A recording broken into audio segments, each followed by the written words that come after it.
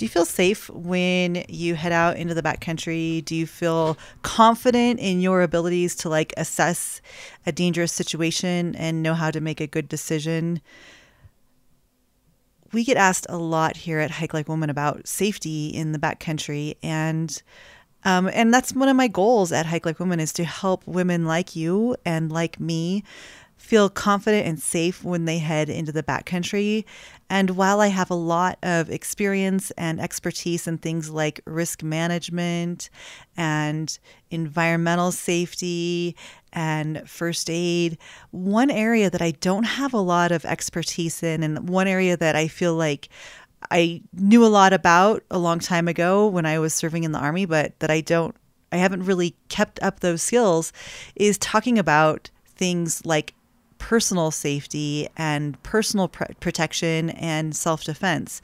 And so I'm really excited to have Colette Beyer on the show today. In this episode, Colette and I talk about safety. We talk about everything from knowing how to trust your intuition to knowing how to be aware of your surroundings, or situational awareness for those of you who served in the military or with law enforcement. We talk about things like tasers and pepper spray and bear spray and guns. And I loved this conversation with Colette. I learned a ton. And actually, after we wrapped up the interview, we started talking about a need for women to get together and learn these skills in person. So if you want to learn these skills in person, head on over to our website, hikelikewoman.com, fill out our short 20-second survey, and let me know if you'd like to learn more about this topic. So without further ado, here's my conversation with Colette. Colette, welcome to the show. I'm so excited to talk to you today. We actually were introduced through Sue B. Zimmerman's Ready, Start, Set, Grow. Wow, that's a mouthful. Her pro program, learning about Instagram marketing. And then I think I went to my very first live call as part of that program. And you were like the star student because you were like waking up early and doing your homework. And I've been like the Slacker student who hasn't even been in the Slack channel for like 4 months. And so I was like, oh, Colette's pretty cool. And she has this really fascinating background in law enforcement. Can you tell us a little bit about your background? Yeah, absolutely. So thanks for having me, Rebecca. My background in like 30 seconds is that I'm a law school dropout that ended up in the political communications world in DC for the first 7 years of my career. And I got oh so lucky and was laid off just shy after my 30th birthday, right before Christmas. And I thought to myself, this is awful. I don't want to continue in with this life. What do I want to do? And Ferguson was on fire. Baltimore was on fire. I'd always been drawn to law enforcement, wanted to serve in the military, couldn't make it happen with an old knee injury. But here we are. And I had a choice and I made that 180-degree turn and became a law enforcement officer and did that for just under 5 years. And I've been out now in the private sector for the last couple of years as a full-time tactical trainer. So that means firearms, taser, baton for armed professionals, obviously, and we could talk about batons, pepper spray, all the things, right? But taser, especially for people that are not interested in carrying a firearm. So that's where I'm at right now. What really makes me different when I'm training, especially women, because that's who I predominantly do train. I'm really focused on intuition development and really how you can hone your own survival signals to stay safe in any kind of a situation, no weapon required. I love that.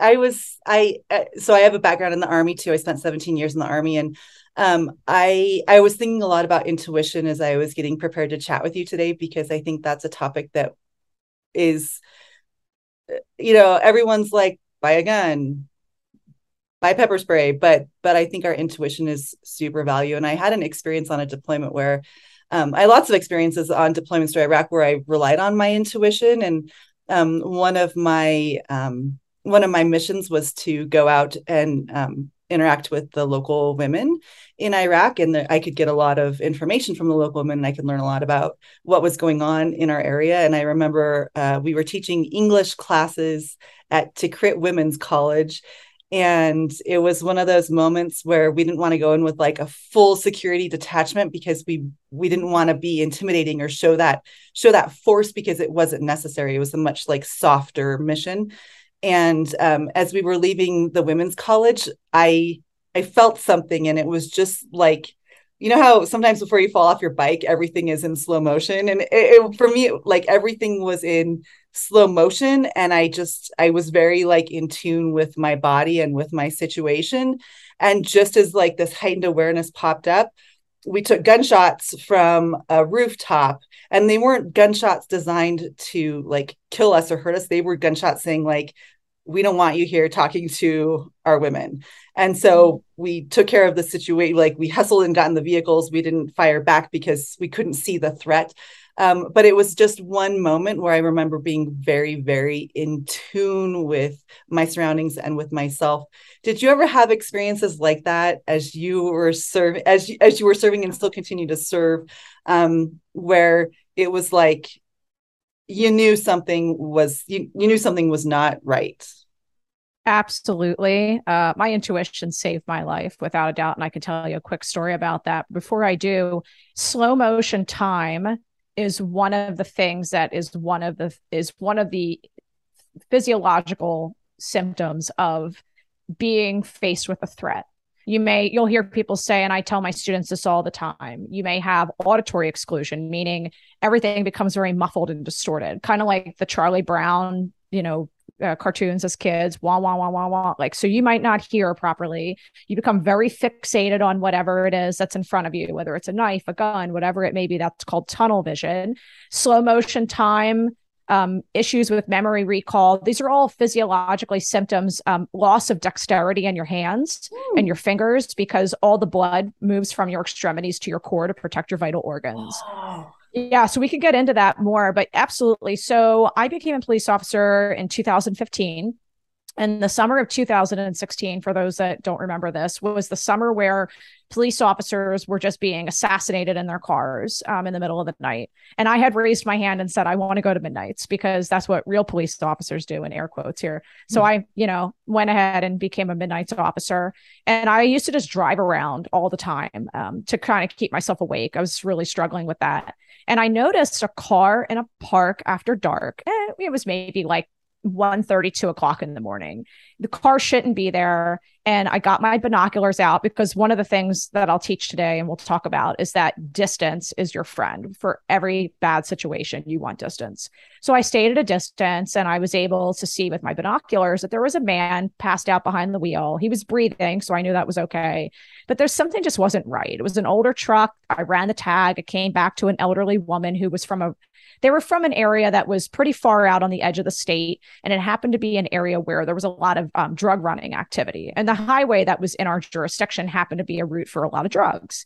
So I went and did the smart thing. I went and got an adult. And I found a SWAT team member that had been on for like 13 years. And I said, hey, can we go look at this car? Something's just not right. Yeah, sure. Let's go. And I'm driving over there, and I just had this overwhelming feeling of gun, pounding chest.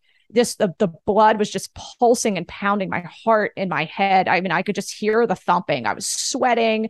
I had no reason to know. This car came back to like an 80-year-old woman, right? And we come up on the car and we approach the vehicle. Textbook, looks like out of a police academy scenario. And as my partner turned to look into the next car to make sure that there was nobody in it, I just looked down and I said, Ryan, gun. And sure enough, there was a loaded .40 caliber semi-automatic handgun out of a holster sitting on the seat. There were Jose Cuervo bottles all over near the car. The guy was just absolutely hammered. And thankfully, we were able to give him commands and get him out of the vehicle and get him away from the firearm. But I will tell you, a few weeks later, that guy that was with me, Ryan, he said to me, hey, come here, I want to show you something. And he showed me an article from another jurisdiction nearby where that same scenario happened. And that man went to reach for his firearm and lift it to shoot the officer. And that outcome was different that night. So for that individual. So yes, I know. That's that story I tell quite a bit, because I had no reason to know. And I think the biggest thing when it comes, especially for women, we are socialized in society, unfortunately, to discount our emotions and our intuition. We're told we're crazy, oh, you're just being emotional. And the biggest thing that women are afraid of is looking rude. I always say you can always apologize later on after the fact if it turns out to be that you were wrong, but your intuition is there for a reason. You literally have brain tissue in your solar plexus. It's called your enteric nervous system. And that's the reason why women will get the feeling that they've been kicked in the gut, or that there's something that they have a gut feeling.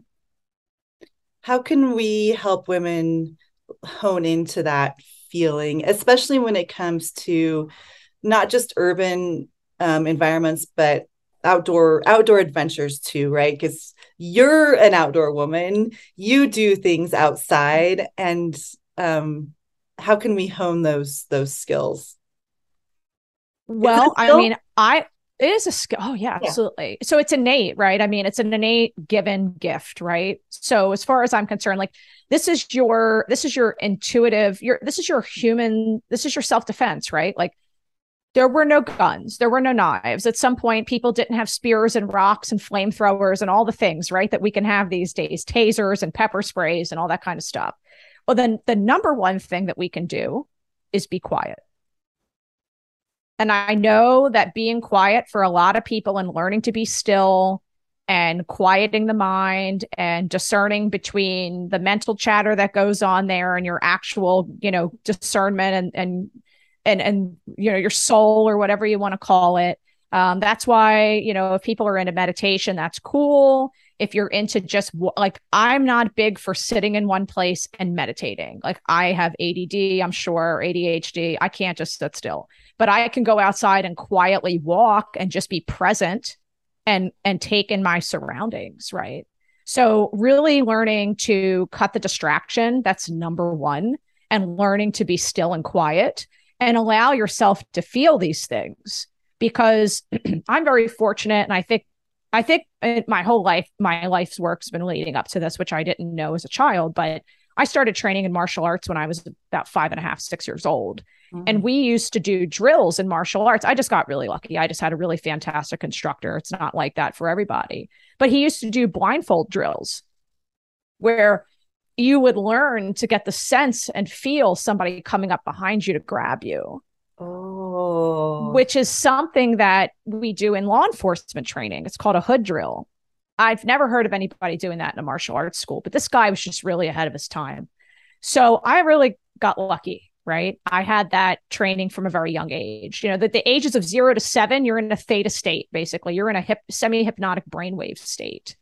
But that's something that we can also put ourselves in as an adult. We can put ourselves in that state and visualize how we're going to handle these things. And that's a large part of what I do with my clients. So the biggest thing is, like, we have to learn to be quiet. We have to learn to be still. And we need to learn to really start to hone all of our senses. And that's something we can do anytime. Like literally right now, you and I could be having this conversation blindfolded and we would be feeling things differently. Absolutely. And you have to understand too, when one of your senses is taken away, another one becomes heightened. That's just natural reaction. People that have vision loss or hearing loss, I mean, they'll talk about this. They'll have an incredible sense of smell or a really enhanced sense of hearing if they can't see for some reason. So those things are super important. That's the reason why I'm not a fan of, electronics out and about. Like I run, I ride, I hike, everything with nothing, no headphones, nothing, like no music. And I understand, some people really like that and they want that. But you really owe it to yourself and to those that you love to be completely present. And that in and of itself, just looking at statistics of, studying people that commit crime and them being interviewed after the fact, they look for people that appear to be an easy target. And one of the things that they look for is people that are wearing headphones. And this is not my research. This is the FBI's research. Okay. So that really is important. Even if you, have one earbud in or, you're listening to things really on a low volume, it doesn't frankly matter. The perception is to an individual that wants to do harm is that you're distracted. And that's all that matters. Perception is reality in that case. Yeah, I agree with you 100% on that. Plus, like when you're out in nature, don't you want to listen? Like, don't you want to hear the birds chirping and the river rushing and the trees blowing in the breeze? I do too. people just really have a hard time being with themselves. I really do believe that. And I know that to be the case because my clients tell me that all the time. I'm like, hey, I want you to go outside. And like, I really am big on telling people that I want them to go for 3 15-minute walks a day. One within an hour of sunrise. So that way you can get the light receptors in your eyes to be primed. And that really helps with your circadian rhythm and your sleep. I like my clients to go out for a walk midday. So you need to figure out what truly solar noon is in your jurisdiction. And you can look that up online. It's typically somewhere between 12 and 2 p.m., depending on your time zone and your climate. And then get another 15 minutes there. And that's going to get your maximum vitamin D exposure also, which is awesome. And then a short 15-minute walk after dinner helps with digestion, helps to prime your body for sleep. And it also gets you outside again. So 3 15-minute walks a day, just no phone, no headphones, no podcasts, no music, like just allow yourself to just be outside and take it all in. Yeah. Yeah. So we've talked a little bit about our intuition and some skills that an activity that we can do to kind of hone our intuition. So we know that when we get that vibe, we know what it is and we can recognize that so we can act on it. And we've talked a little bit about being aware of our situation. I get asked a lot about like safety things that I should put in my backpack. And we're not talking like food and water and a first aid kit. And I get asked a lot this question. I know this, you and I both know the answer to this one, but it's a good topic to discuss. And that is like pepper spray, like for humans, bear spray, tasers. And so maybe you could talk about guns. Maybe you could talk about like defensive tools that we could have in our backpack. And I'd love to hear your thoughts on bear spray on humans, because it just makes me cringe when I hear people say, oh, you have bear spray, you can use it on humans. But let's talk about that. I hope you have an attorney on retainer. That's all I have to say about who's that. An attorney. Oh, good. Well, but you're not shooting anybody with bear spray. No. Okay, so no. just to put that, like, put a nice little pretty bow on it. If like all you hear in this podcast is this, if something doesn't feel right, it's not right. That's all I need. You have permission. That's the biggest takeaway from that first part of our conversation. So yeah, moving on. I call this the 11th essential, right? So if you're familiar with the 10 essentials, I think you should have an 11th.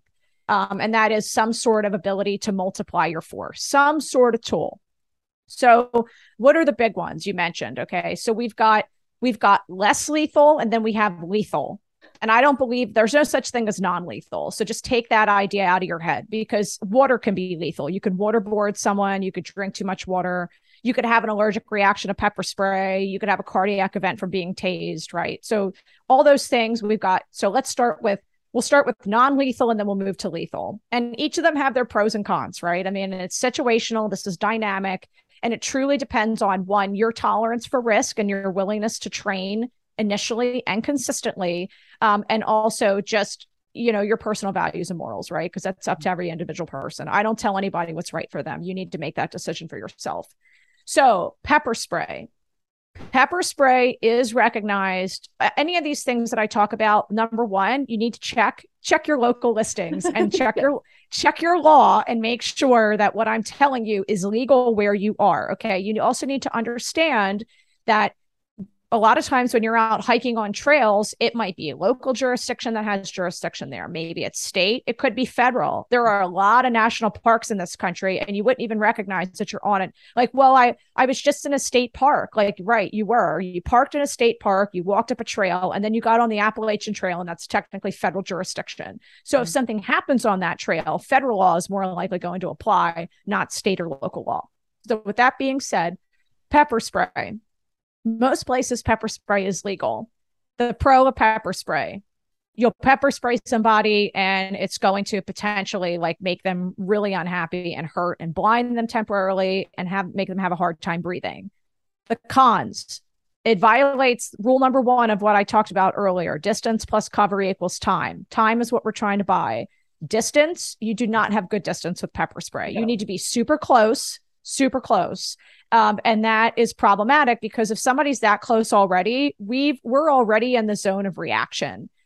Action is way faster than reaction. The person or animal that knows that they're going to attack you or wants to attack you has a head start on you because their brain is already going, I'm going to attack her. So your reaction is naturally just going to be slower. So pepper spray, I don't like it because you're right up on top of somebody. That's distance is an issue.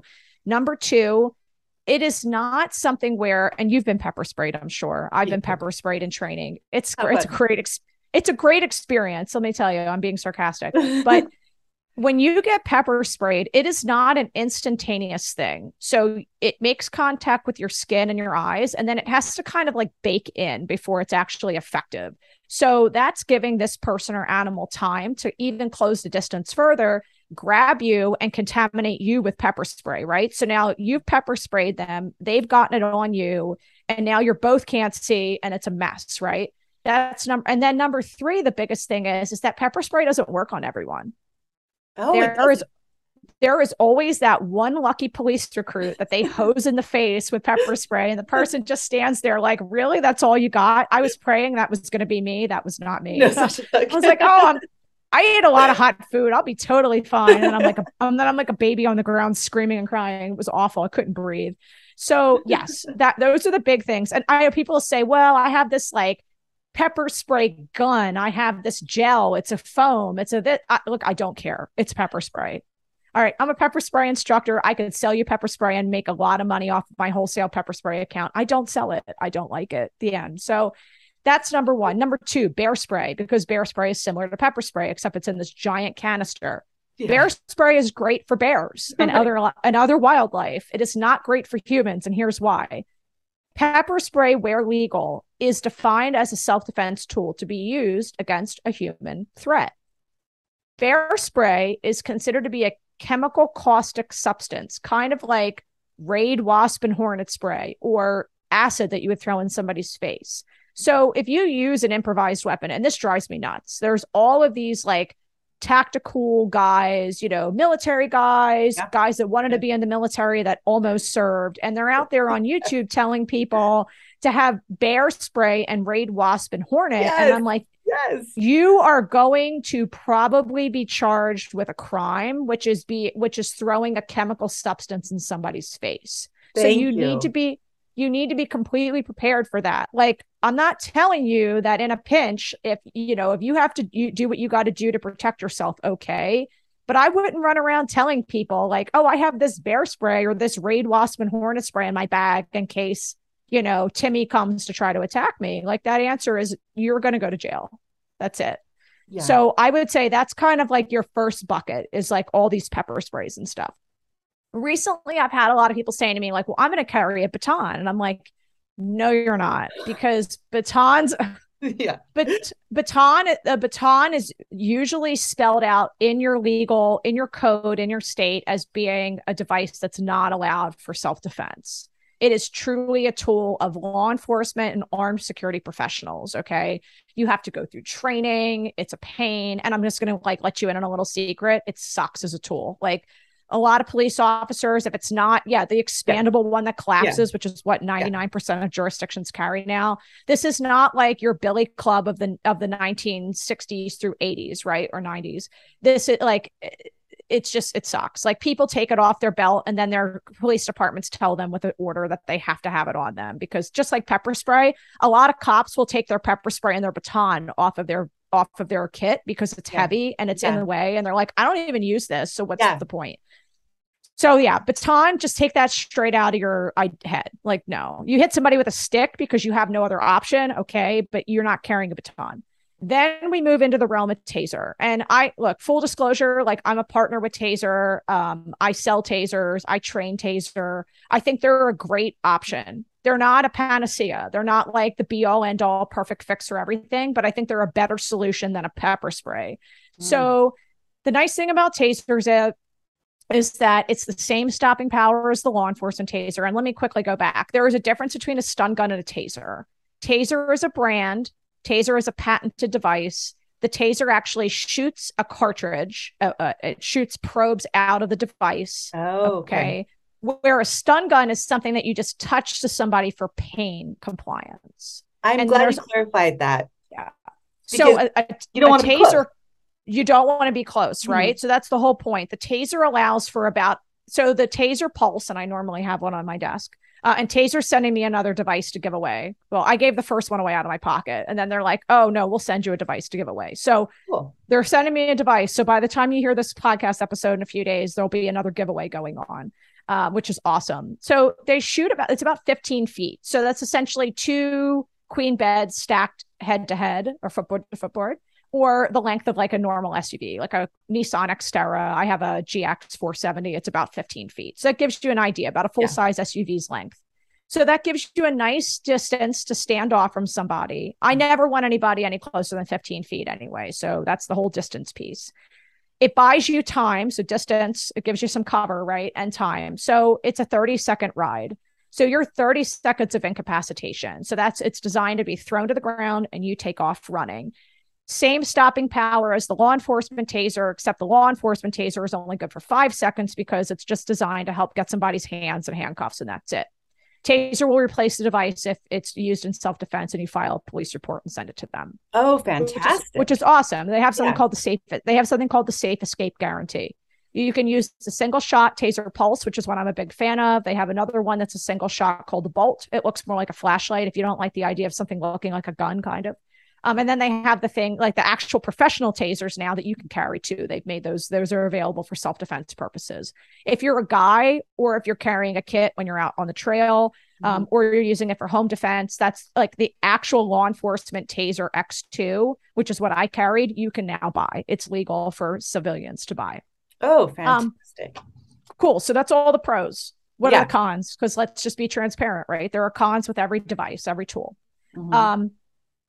You could have an issue where the probe does not make good connection with the person. So the single shot taser, the pulse and the bolt, it's one laser and you aim for the belly button. And then the second, it's amazing, the engineering, but the second probe just comes out on its own. You don't have to like turn the device or do anything. It's pretty awesome. You could miss and you only have one shot, right? So let's be real. Winter clothing, that's a giant challenge for the taser, even in a law enforcement situation where someone's got a big down jacket on or a winter coat, heavy, thick clothing in the wintertime, sweatshirts. If the probe doesn't make good contact, then you don't get what's called neuromuscular incapacitation or full muscle lockup. You still have a stun gun though, because that thing then turns into a stun gun for pain. So you can pain, or if you miss, if one probe hits and the other one doesn't, you can complete the circuit by touching. Like, let's say you missed in the thigh, but you hit the belly button, the abdomen area. You could touch the leg and it will complete the circuit and they'll go down for 30 seconds as long as you're in contact with them. But yeah, those are the big ones. Like you could miss and it might not make a good contact. But I'll tell you what, like if you get a good connection, the person's going down like a tree. That's just how it is. Like there's no like, oh, you're immune to it like pepper spray. You're done. And then the last thing is a gun. Look, I'm not an anti-gun, I'm a firearms instructor, but I don't think it's the perfect solution either. And I'm not that person out there going like, everybody needs to be out there with a firearm, right? No, like, let's be real. You might have moral issues with that. You might have ethical issues with that. You might have mobility incapacity, some sort of limitation that you don't want to carry. Yes, you run the risk of potentially having a negligent discharge. There are no accidents when it comes to firearms. There's only negligence. Okay. You are responsible for every activation of that trigger, whether it's an accident or it's intentional. A cartridge a bullet projectile that comes out of a firearm could travel up to a mile unimpeded. So you're responsible for every bullet that comes out of that muzzle. It's cumbersome to carry. Not everybody wants to carry it. There's a lot of liability. You need strong level of initial training. You need ongoing continuing training, and you need realistic training. Not, I go to the range, I stand in a booth, I point the gun at a piece of paper that's not moving or shooting back at me or trying to attack me.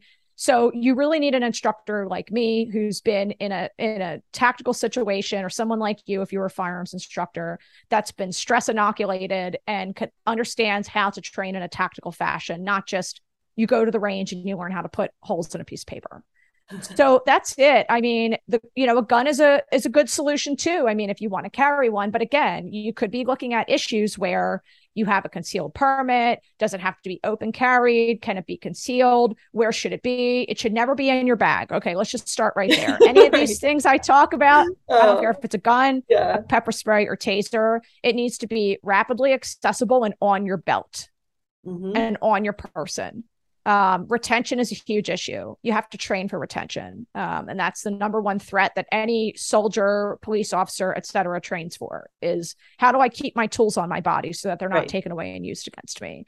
So those are really the biggies. If you are going to carry a firearm, more than likely, I mean, you're going to be carrying a pistol.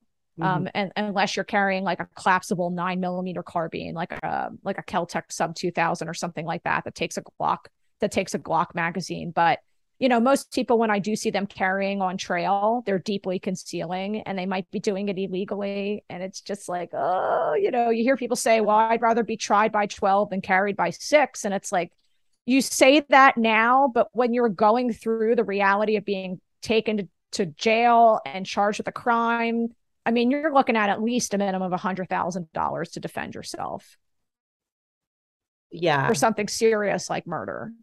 And let's be honest, like, most people don't invest the time in training because it's expensive to buy a firearm. It's expensive to buy the ammunition for the firearm. It's expensive to go to the gun range and shoot. And I'm sorry, but your daddy teaching you how to shoot while he's drinking a bottle of Coors Light is not like, that's not the kind of training that we're talking about.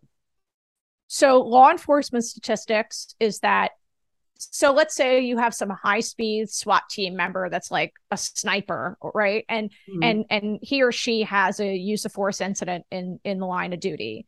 Your shooting proficiency immediately drops by 30%. So if you're 100% shot, you're going to shoot 70%. So what's that mean? That means 7 out of 10 shots hit the intended target. So my question is, where'd the other 3 go? Yeah. Into a person, somebody's house, a van. Well, the joke is always like, a van full of nuns. Like, it's that's law enforcement humor for you. But I mean, truly though, that's the reality. Like, Murphy shows up when you least expect him and don't want him there, right? That's Murphy's law for you. So if you're going to carry a firearm, just understand that your proficiency is going to go way, way down, way, way down. And that's just what's up. So you need to be prepared for that. And it's just something that I got to tell you, like, maybe 2 out of 10 of my clients are really up for I want to dry fire practice all the time at home. I'm going to be a tactical squirrel kind of person. Most people are just like, I can't be bothered. Yeah. Or we recognize that I don't hike with a gun, but we don't recognize that there's other things that we can do. Like, we don't instantly have to go, as you talked about the levels, we don't have to instantly go to that top level, right? So no, and I'm working on a quiz right now called What's Your Self-Defense Style? And it's really going to help people identify one of 3 things. I call them the Zen master, the tech guru, and like the firepower, guns ablazing person, right? Like, you've got 3 kind of personality tolerances for that sort of thing. And that's kind of how it breaks down. But I don't know, like, you tell me, like, what are the state laws that you see, or federal jurisdiction, when it comes to firearms? What's the deal with that normally? I think that, like you mentioned before, like, you got to know what it is. Here in Wyoming, we do have concealed carry.